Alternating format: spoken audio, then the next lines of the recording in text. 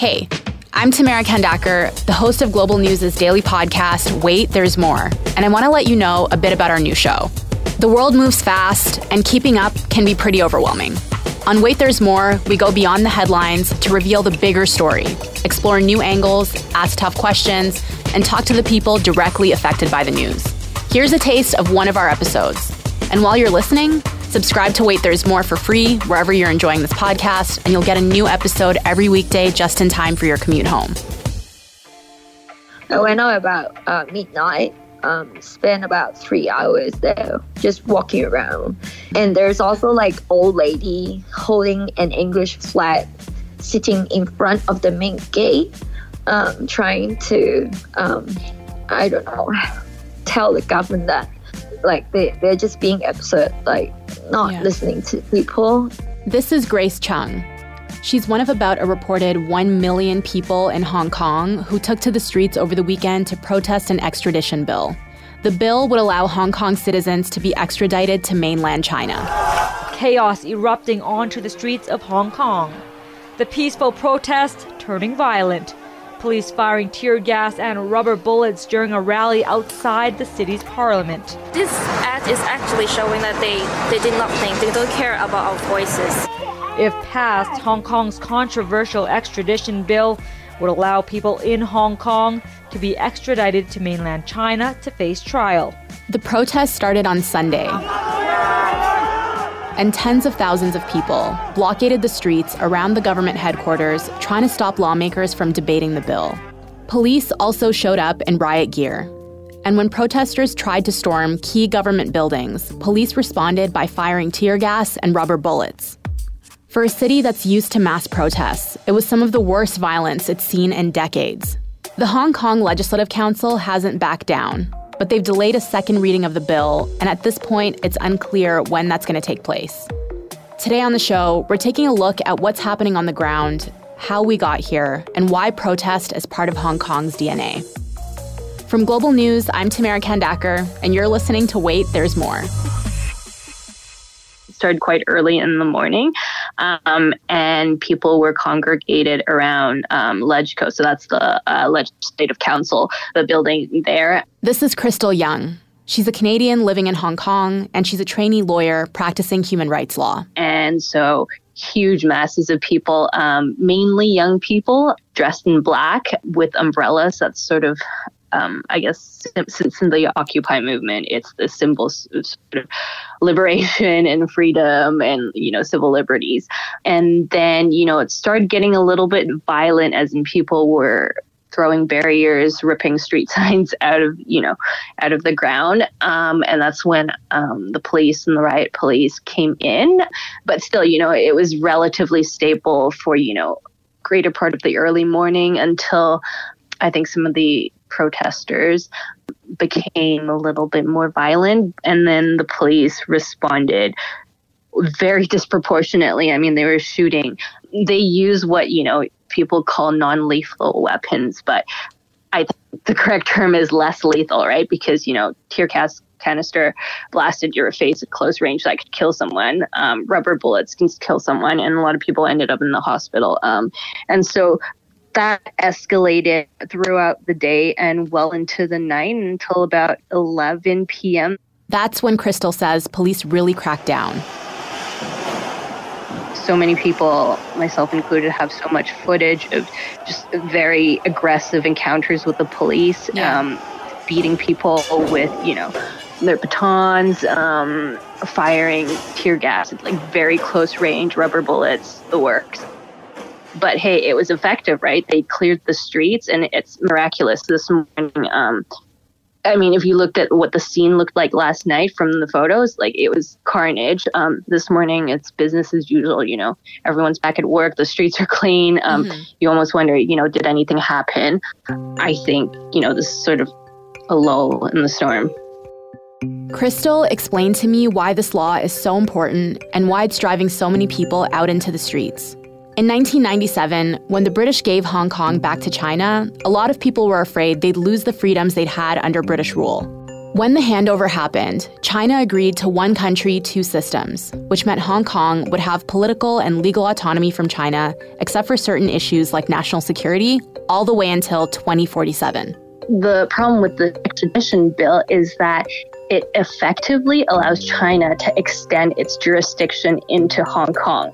And so that's completely contrary to the spirit of one country, two systems. And I think a lot of people are concerned, very rightfully so, that this is sort of the beginning of not even the beginning, right? It's the big step towards the erosion and disintegration of the rule of law in Hong Kong. And that's what guarantees Hong Kong people the rights and freedoms that you would not have in China. I also talked to a woman named Grace Young. She's a vet in Hong Kong, and she's been in the streets protesting the bill. To be honest, with 1 million on the street, the only thing we ask for is to retract the extradition bill.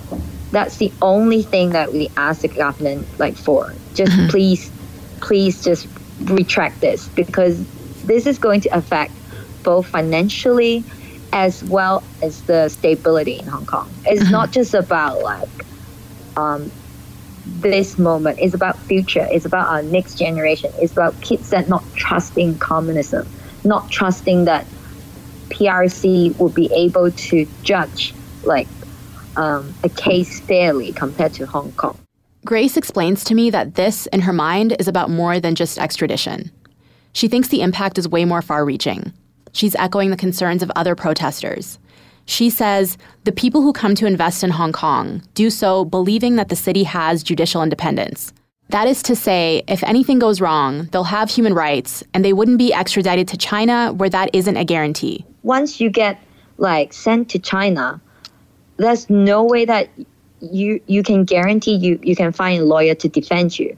A lot of the human rights lawyers in China, they got locked up. Okay, they got persecuted. So why would anyone think that they could have a fair trial in China? It is just, that kind of fear, just making everyone really uncomfortable. She thinks this would be devastating for Hong Kong economically, and she paints a pretty bleak picture. People spiraling into depression and creatives migrating out. She's angry and terrified. And she says everyone else who's protesting feels the same way, like the government isn't listening to them. Everyone's so emotional. Even at my age, a lot of my friends already have kids. And then they were like, I feel really useless because I stay home and watch every other kids battling at the front. Basically, China can arrest anyone.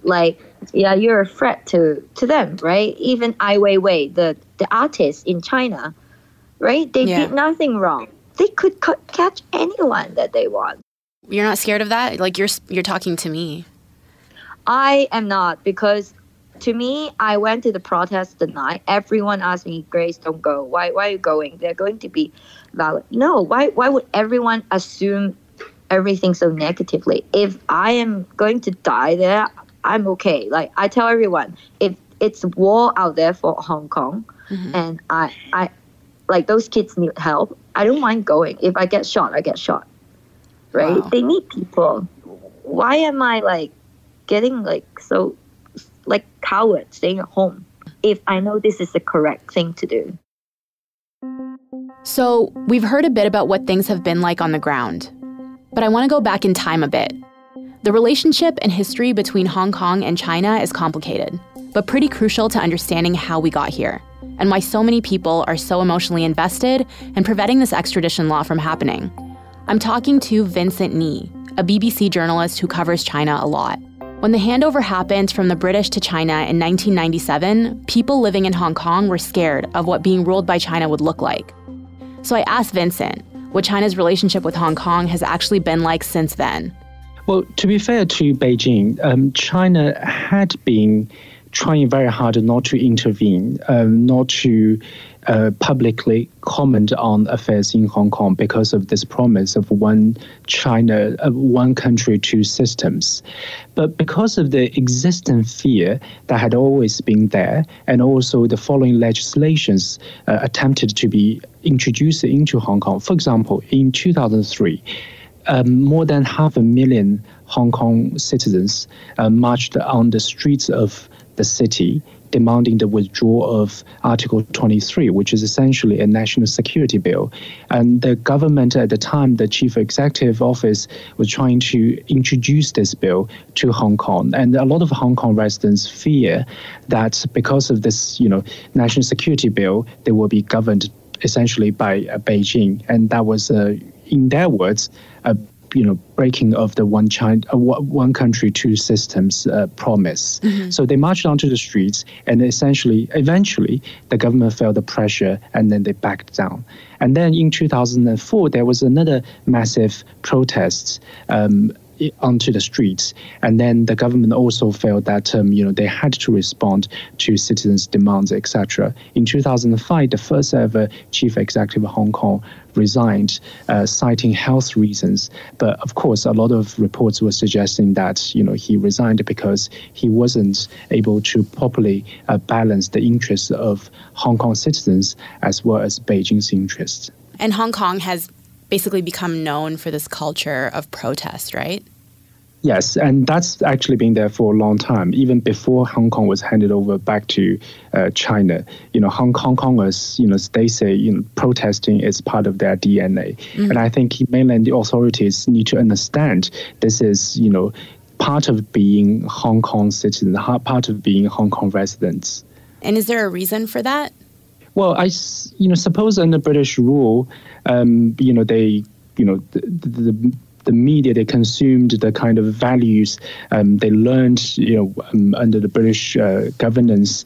They thought that, protesting, freedom of assembly is part of their daily life, and it's just absolutely normal. I mean, I don't think it suggests Hong Kongers are any different from anywhere else in the world. Mm-hmm. It's just the kind of, belief they have that freedom of assembly, freedom of press is integral part of Hong Kong life. So it seems like a lot of young people are taking up this cause. Is that an accurate assessment? It is. From what we see on the streets of Hong Kong, a lot of young people went out. And in fact, yesterday, a lot of the school children went on strikes as well. Mm-hmm. So it really does seem to me that this wave of protests was quite similar to what happened 5 years ago, what we call an umbrella movement or Occupy Central movement. In Hong Kong, thousands of student demonstrators have been filling the streets. Most recently, they targeted the main highways. Police responded by spraying them with tear gas. Dozens were arrested. The movement to bring attention to Hong Kong's democracy struggle is now known as Occupy Central. And after 79 days, it basically concluded. And what happened afterwards was that student leaders went on to trials, and some political parties being suspended, and the fear accumulated over the past 5 years is that Beijing is exerting more and more influence into Hong Kong, and I think that was also part of the reason why people went onto streets this time around. And do you think that there's any validity to that fear? Anecdotally, a lot of people living in Hong Kong would tell journalists that there is increasingly more and more media censorship, and they also blame censorship to mainland Chinese money. And they think, because mainland tycoons are taking over Hong Kong media scene, there will be less and less, criticisms being offered to mainland China. So anecdotally, we hear a lot of cases that Beijing was trying to exert influence. And of course, these things work in a very, very subtle way. And it's always very difficult to quantify or to define what this kind of influence really is. I have so many more questions for Vincent, but I want to end on Crystal, who points out that despite everything that's going on, Hong Kong is still a place where human rights and freedoms exist. what's happening now is so important because people are fighting to protect and defend it. Everything that's happening in Hong Kong makes it look like, there's already an absence of the rule of law here. But in fact, the fact that this is such a big deal means that, the rule of law still exists and people are really fighting to defend it. And I think that's something that's really important for people to understand. Hours after Canada's Foreign Minister Chrystia Freeland put out a statement reiterating concerns about the planned extradition law, China responded.